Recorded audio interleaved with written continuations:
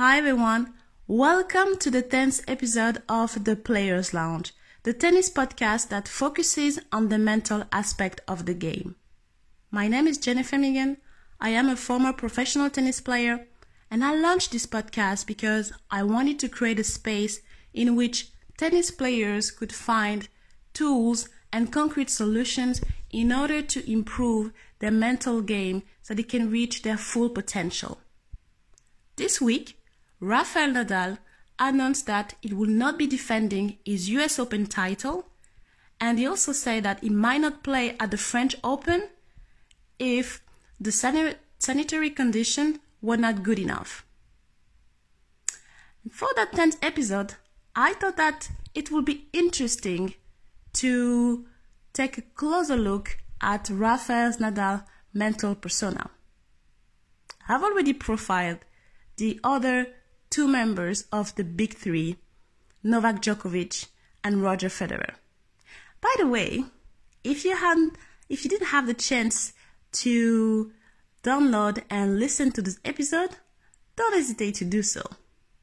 Yesterday was Roger Federer's birthday, so it will be a great way to pay him homage in that special weekend. And it will also be a great way to help me increase my downloads. Let's keep it real. But back to Rafa. Like I said, I wanted to profile this incredible champion because since he's been on tour, there is something that I find amazing. It's this difference between Rafael Nadal, the shy, introverted guy who comes from an island in Mallorca and who seems to be quite shy, and that alter ego that he managed to unlock, Rafa, the gladiator, who's been electrifying the stadiums all over the world for almost 20 years. And that's why in today's episode, I want to discuss alter egos in sport and how creating an alter ego or sports persona can really help you to transcend your identity and to reach your goals and full potential. So let's get started. What's an alter ego? It's defined as other I. But more specifically, it means alternative self, which is believed to be distinct from a person's normal or true original personality. And when it comes to alter ego, there's a story that I like to say that when I've witnessed it, I was laughing. It was back in 2008 at the French Open. This year, for those who remember, Rafa was so dominant that in the final, he completely destroyed Federer. Was 6-1, 6-3, 6-0. I mean, when you see this type of score, it looks more like a first round at French Open, and especially against Federer, that was quite incredible. But what was funny to me was the after-game interview.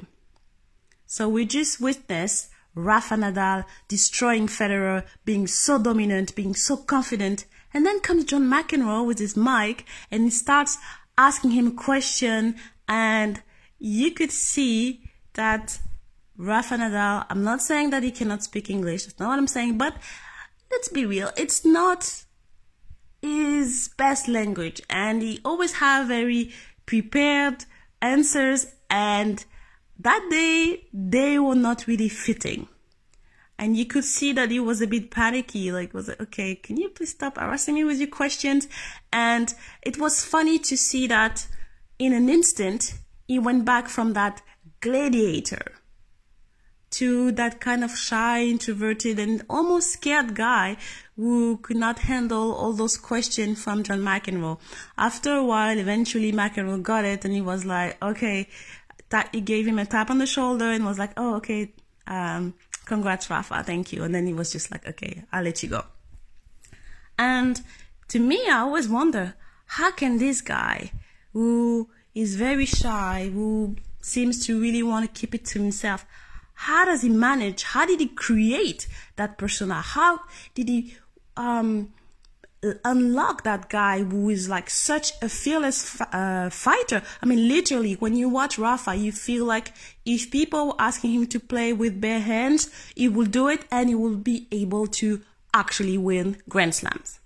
Well, the answer is simple. It's Toni Nadal. Toni Nadal's work is the reason why Rafa is such a great fighter. He literally is the person who created Rafa's alter ego. Let me explain. First of all, it's his uncle, so he knows who he is. They have that special relationship.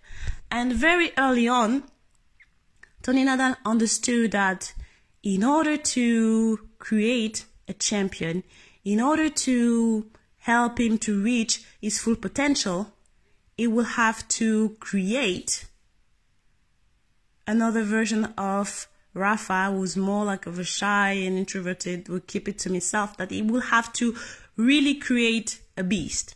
And how did he do that? Well, although I never heard Toni Nadal say that, okay, he created an alter ego, but when you listen to him, when you watch interviews, you understand that he really created a version of Rafa that transcended his identity. So he did it like around several values that I will explain right now. First of all, humility. Humility is something that when you watch Rafa, when you listen to him, it's one of the most obvious quality that he has.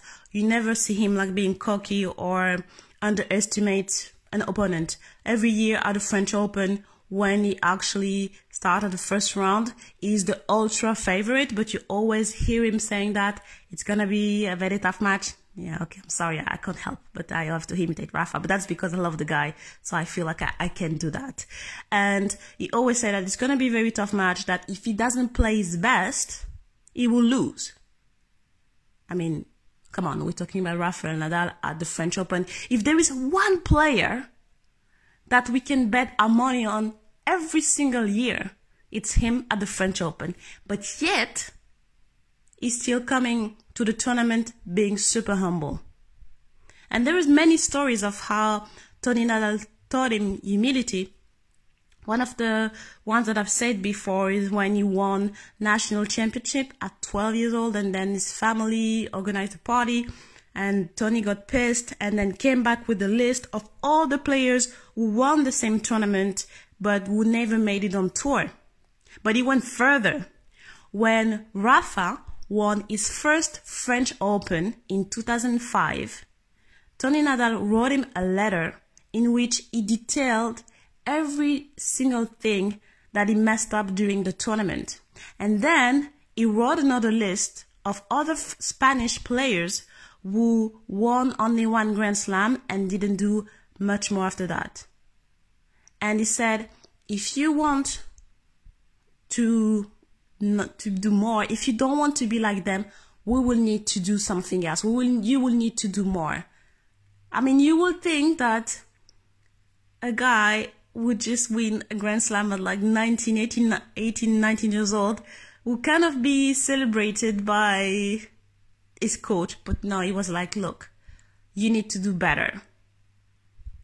So that to me was very impressive. Some people would say that Toni Nadal was too harsh on his nephew, but when you listen to them, they seem to have a great relationship. So I think like everyone is entitled to his opinion, but it proved to be right.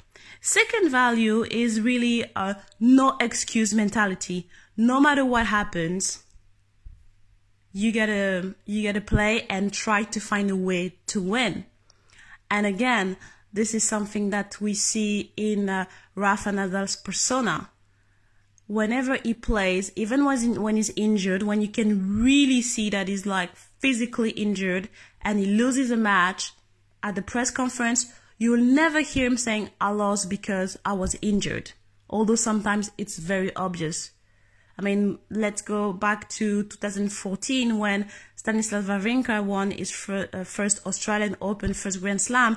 Something that I thought was very classy from Rafa is that we could see that at some point in the match he was injured, and he didn't withdraw because he said that, okay, that was his first Grand Slam and I didn't want him to kind of win that way. I mean, we've seen players, and I'm not going to give names, but who were in the exact same position and withdrew during a final because they were just like, oh, I'm not going to lose to that person. I'm not going to give names, but just look at women's final of Australian Open in 2006. Anyway, that being said, let's move on, because to another story of Rafa showing that he has very this no excuse mentality. When Rafa was young, he played a tournament and he started the game, and I think that Toni was somewhere else watching another kid, and when he came back, Rafa was losing 5-0, and then he realized that his nephew had his racket broken. So he told him, and then he lost eventually the match. After the game, he told him, didn't you notice that you were playing with a broken racket? And Rafa said, well, I'm so used to think that it's always my fault that I didn't even think that the problem could come from a racket.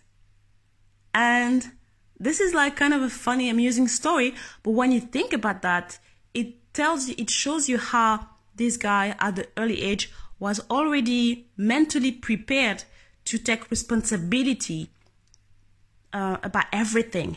And this is something that I talked about in previous episode when I said that it is so important for players to take responsibility of their own project early on, to be really the engine of their professional career, and to not trying to look for excuses and to point fingers and saying that they lost because of the dad, because of mom, because of coach, to really take ownership of what they are doing on the tennis court.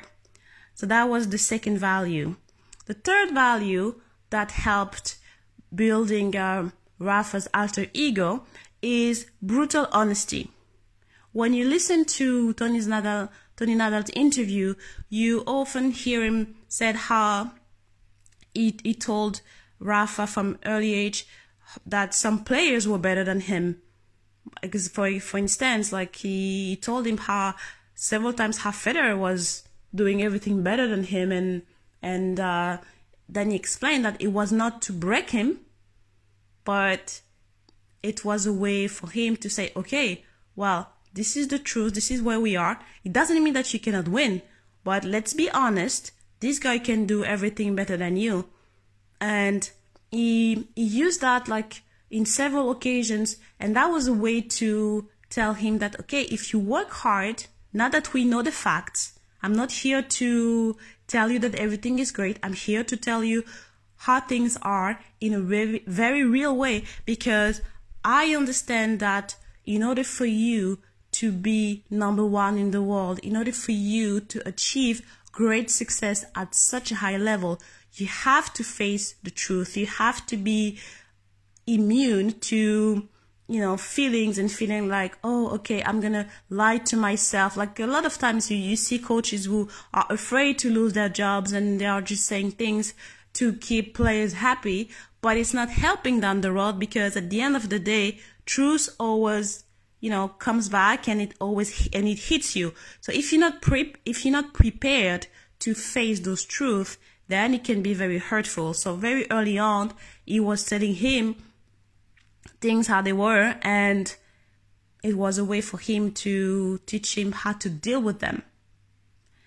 Last but not least, he shaped Rafa's resilience to really endure pain.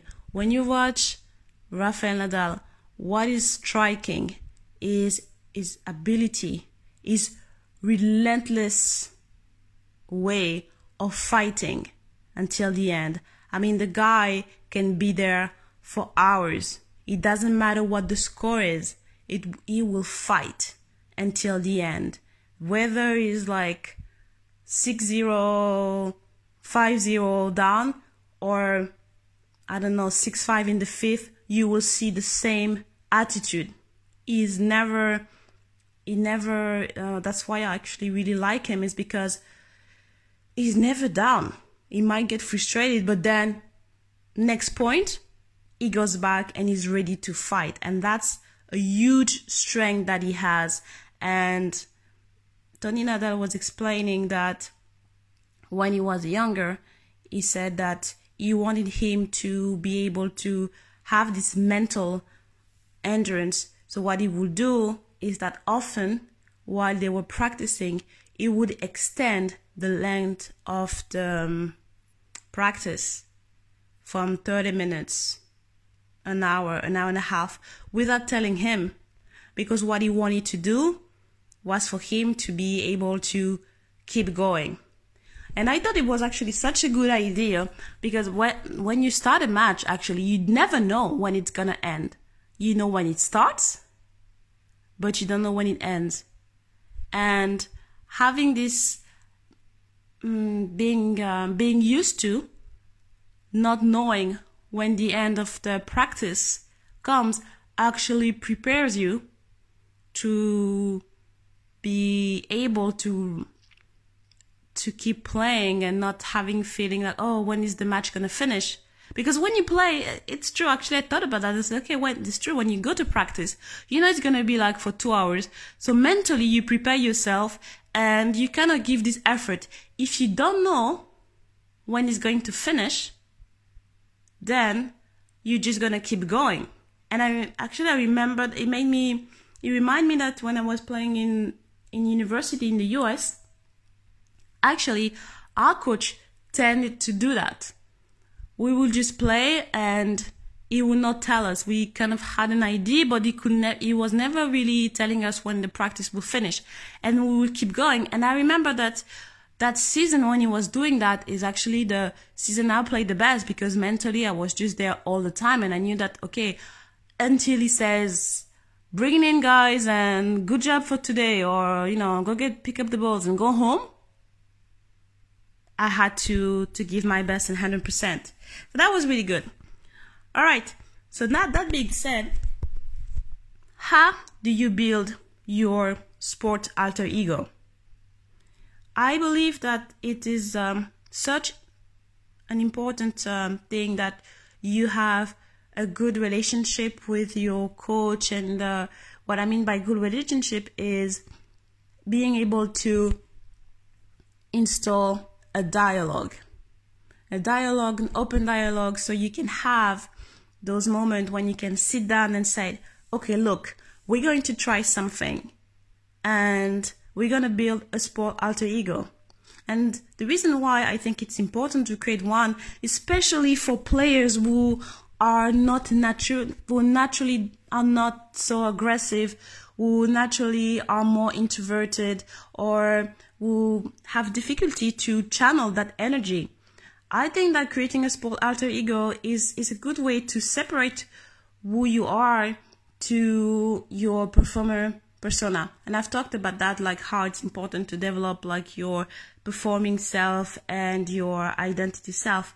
But more than that, like the alter ego is really what is going to help you to go get those resources that you need in order to get to your goals. How do you do that? I was reading a very good article from a blog called Simply Faster, and that's how they were explaining how to do it.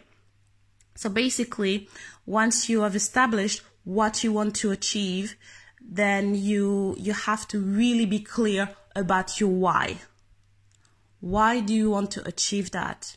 Why is that an important goal? And you have to kind of go beyond the goal. What I mean by that is that I want to achieve that. I want to be a professional because, let's say, I come from a very not so privileged background, and I've seen my parents,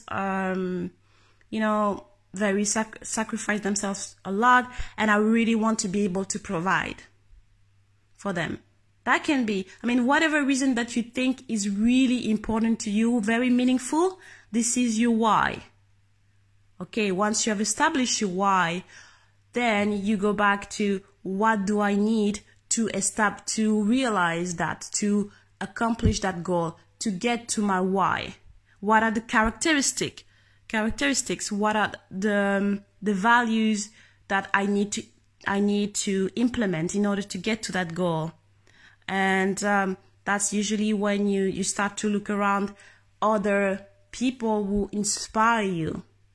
Can be anyone, can be athletes, can be actors, can be people around you. And once you have that and you understand the qualities that they are putting in place in order to be successful, can be really aggressiveness, can be poise, can be confidence, can be anything, any of those qualities, and then you start to emulate them. And the reason why I'm saying that is because we know that athletes tend to tie who they are as an athlete as who they are as a human being. Their identity is so what they achieve on the field often gives them a sense of self-worth or not.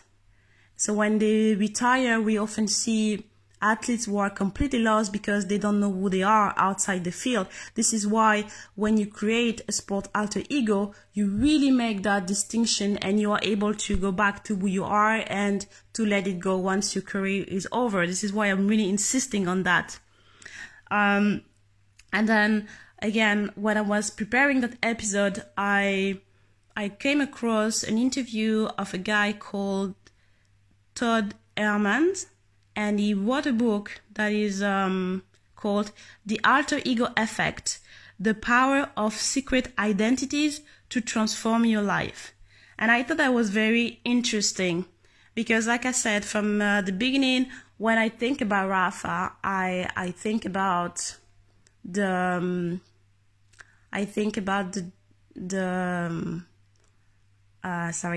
comparison with Superman and Clark Kent. Because on one hand, you have Superman, this super confident guy who is invincible, who saves the world, who does everything. And then you have Clark Kent, his alter ego, this kind of introverted journalist, kind of shy. I mean, not the most charismatic guy. And that's why I decided to model this episode on that metaphor, because I think that you can be both. You can be that more shy and introverted person, and you can also create the persona in order to reach your goals. And what I was saying is that when I was watching this Todd Hermans interview, he talked about something that was very interesting about a study that was done in a university with some young kids. So what they did is that they put kids in a room and they gave them an unsolvable puzzle, and they studied how long the kids were sticking to that task. And after a while, you could see that they were frustrated and they would just give up. Then they brought the same kid in another room. What they did is that they brought costumes of superheroes, and they told them to put on the costume of their favorite superhero, and they gave them another unsolvable puzzle. And the results were very telling. What happened is that when the kids had the costumes on, they were saying that the way they were talking to themselves dramatically improved, that the self-talk was much more positive, that they were saying things like, okay, Batman will not give up, he will not let this unsolved, and he will try, or Dora the explorer, she will always find a way to solve things. And because they had on the costume, they felt they naturally emulated the behaviors of those superheroes. And to be honest, it's interesting that we've seen that over and over. I mean, when we were kids, and we say, hey, let's play whatever, like Batman, Spider-Man, or Wonder Woman.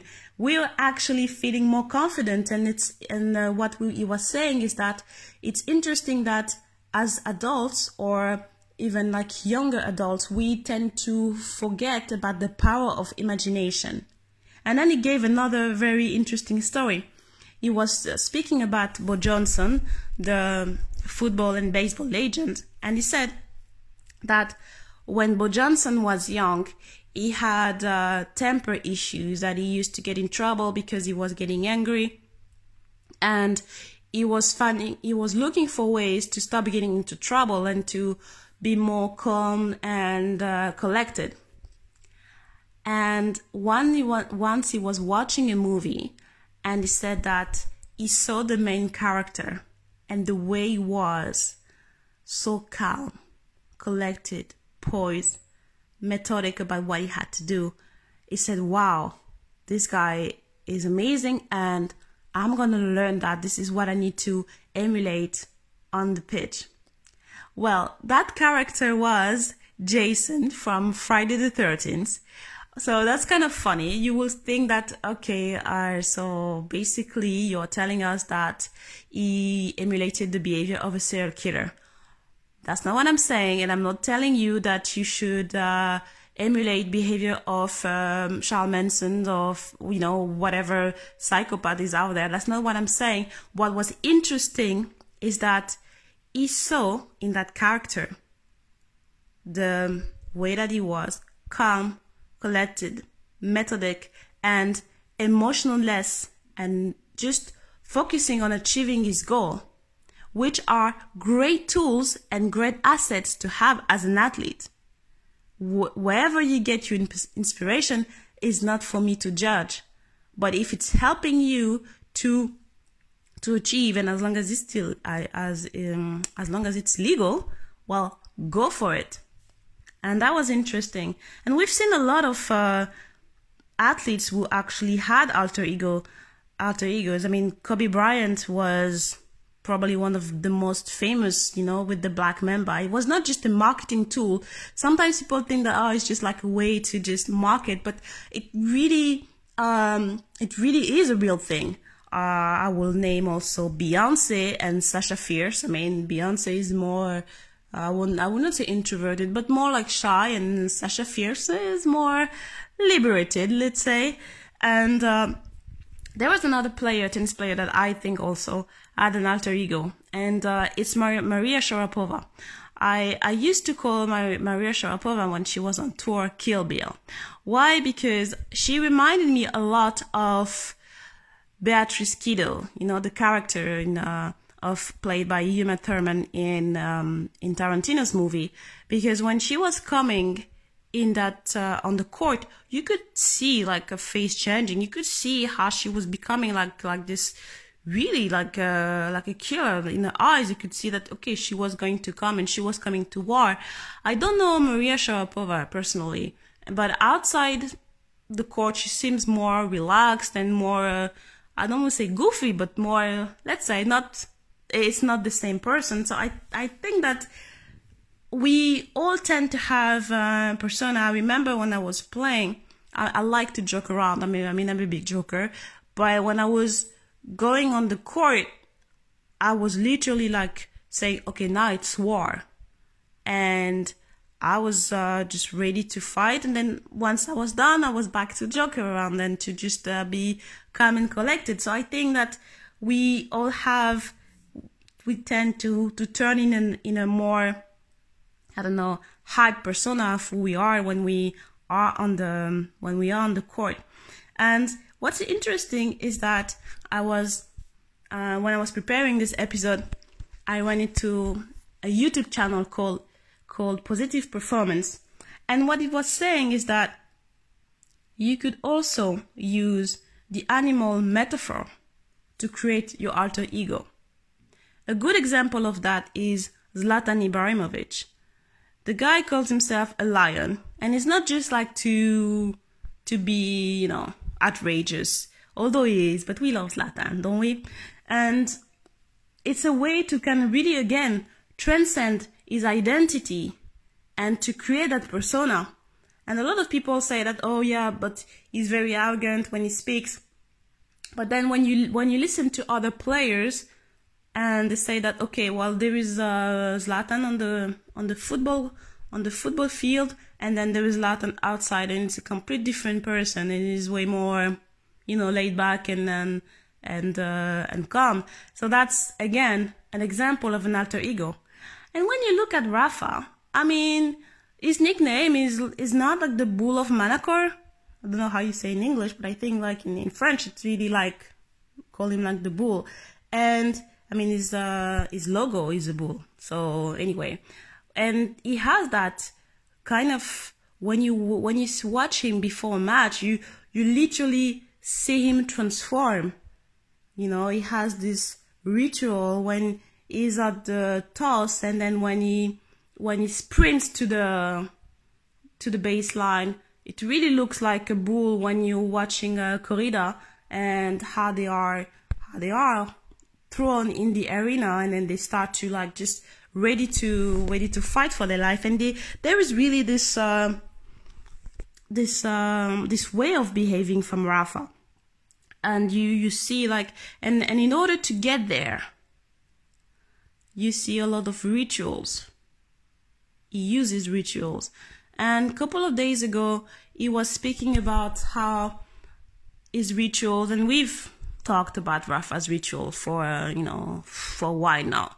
And he explained that this is not superstition, because he said that whether he wins or loses, he does the same thing. And he explained that he uses rituals in order to calm himself, in order to stay focused. And if I want to go a bit further, I think for me, it's a way to stay in character, to get into character. I mean, when you analyze his rituals, first he takes a very cold shower.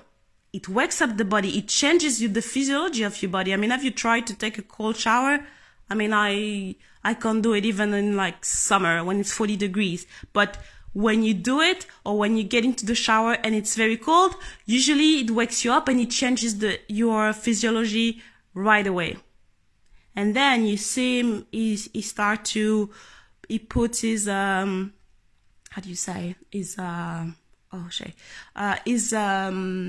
on, and then he jumps before getting onto the court, and then he jumps during the toss, and he sprints. I mean, there's all this thing that puts him into character. The bottles, tucking his shorts out. Everything is a way for him to stay in character, to stay in that gladiator persona. It's not just for the show. It's like a way to stay into character. So I think that if you are not naturally aggressive, if you really want to channel that, if you really want to get to that extra version of yourself, the version that is going to help you to really be competitive, you might also want to start thinking about rituals. What can you do before the match to get you into a mindset, to get you into a position in which when you step on the court, when you play the first point, you are ready to fight, you are ready to go. Everyone has different rituals. A lot of people, they like to listen to music, upbeat music, and the way they listen to this type of music is because it puts you in a mood. It kind of hype you up.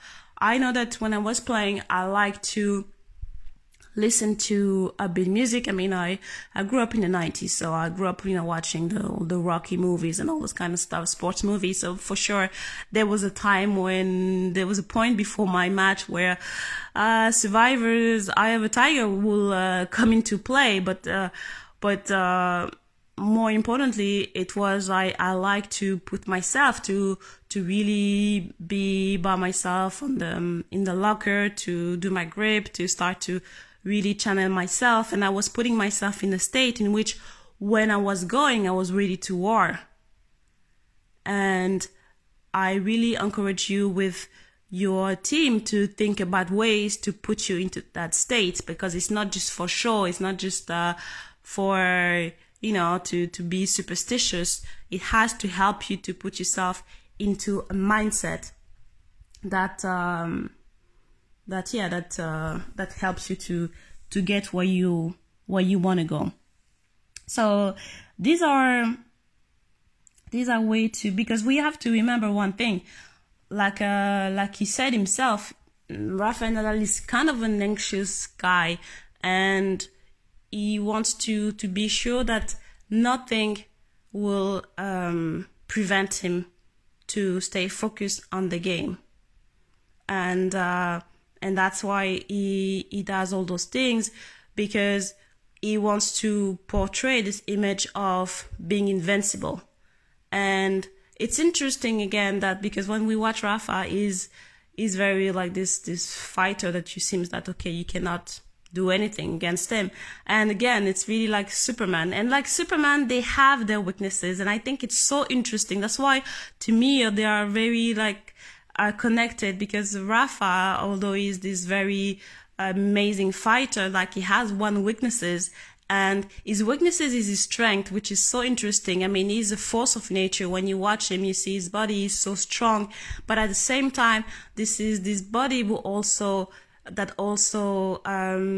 gave him his biggest challenge in his career. He was a lot of time injured, and so it's kind of his kryptonite. You know, Superman has a kryptonite, and Rafa's kryptonite is his body.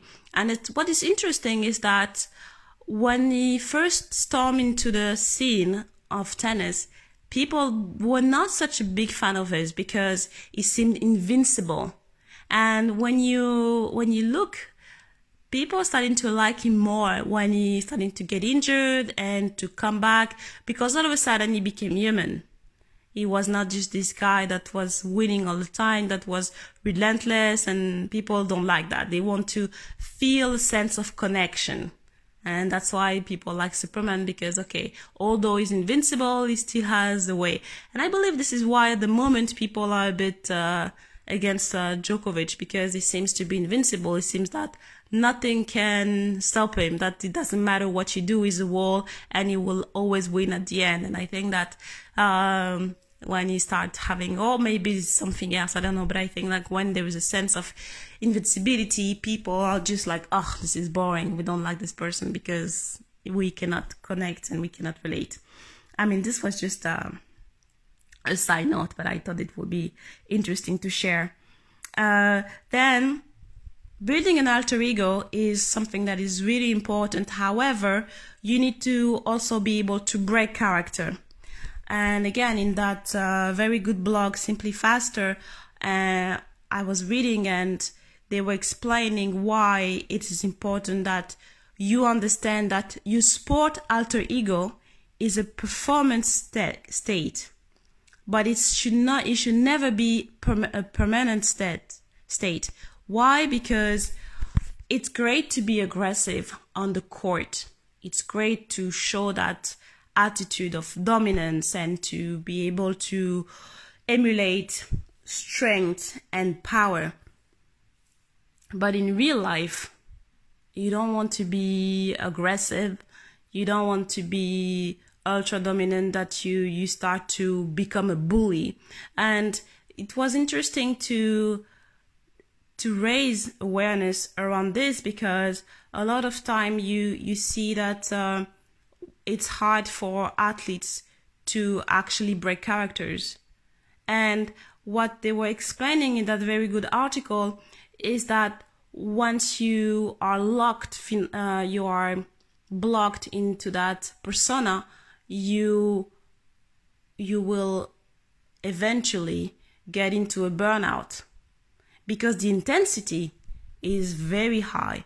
The intensity of being very intense to intensity of being intense. Okay, I could have used a better phrase, but this way of being constantly intense to want to thrive might be draining for those around you. And this is why they were saying that building your sport alter ego is great, but it's good if you can do it with someone else, because then they will be able to also know how to help you to break character. And this is why I was saying earlier that having a good relationship with your coach to be able to build this dialogue is quite helpful, because they will understand what is the words that they need to use in order to get you into the mindset, but that they will also know the words that they need to use in order to get you out. How do you do that?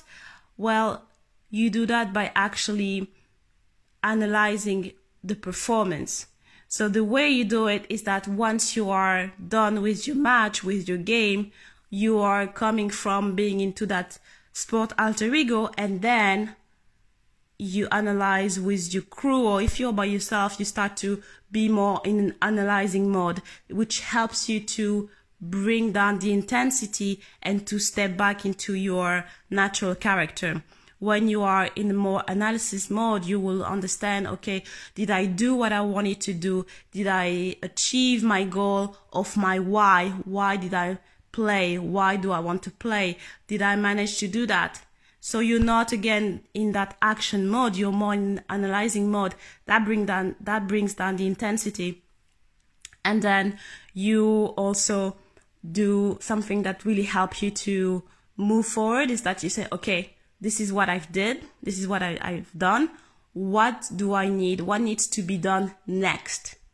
By projecting yourself into the future, it's a great way to get out of your sports persona. And remember that story that I said when I was talking about Toni Nadal telling his nephew that this is what you did wrong when you won the French Open, and this is what you need to do in order to do better. Again, that's a way to break down the sport alter ego and to go back to normal and to move on and to be able to do that. And another way to do it is to engage in an activity that really helps you to calm down and to step out of the game. Rafa Nadal comes from an island, and he said many times that he has a huge love for the sea. And for him, his way to completely break down, to break character and to just go back to being Rafael Nadal, the island guy, is to go fishing or to just go on his yacht and to sail with his friends and family. And he said that recently they were interviewing him with I think it was Forbes magazine, and he said that when I'm gonna retire, my plan is to use my yacht and to sail all over the world and to discover new culture with my friends and family. And because I have a love for the sea, and when I go to the sea, it really helps me to calm down and to break character, and it gives me peace. And literally I can see him, I can see the guy retired, going to his academy, maybe play for a while, and then just put on some flip-flops and say, hey guys, I'm going fishing, see you whenever. And I think this is something that, okay, we don't all have a yacht, but we can engage in activities that really help us to calm down and to break this sport alter ego. All right. That's it for today. I hope you enjoyed that episode. I really wanted to do something special for the 10th episode, and I thought that profiling Nadal's persona will be a great way. And I love this alter ego analogy, because I really believe that you can achieve whatever you want, and that there are different ways, and it's not because you're an introvert and that you feel like it's hard for you to be more aggressive, that you don't have to basically lose your identity. You can create a new identity, and it's not something that is crazy. We've seen throughout the episode that many athletes use that alter ego strategy in order to build a character that has all the qualities and values that they need in order to achieve their goals. So try it out. Try when you are at practice to emulate those behaviors that you want to have on the court, and see how it works. What do you have to lose? If you enjoyed that episode, don't hesitate to subscribe and to leave comments. That's really helpful, and that will really mean a lot to me if you could help me to promote that content. And until next time, have fun and enjoy yourself. Stay safe. Bye.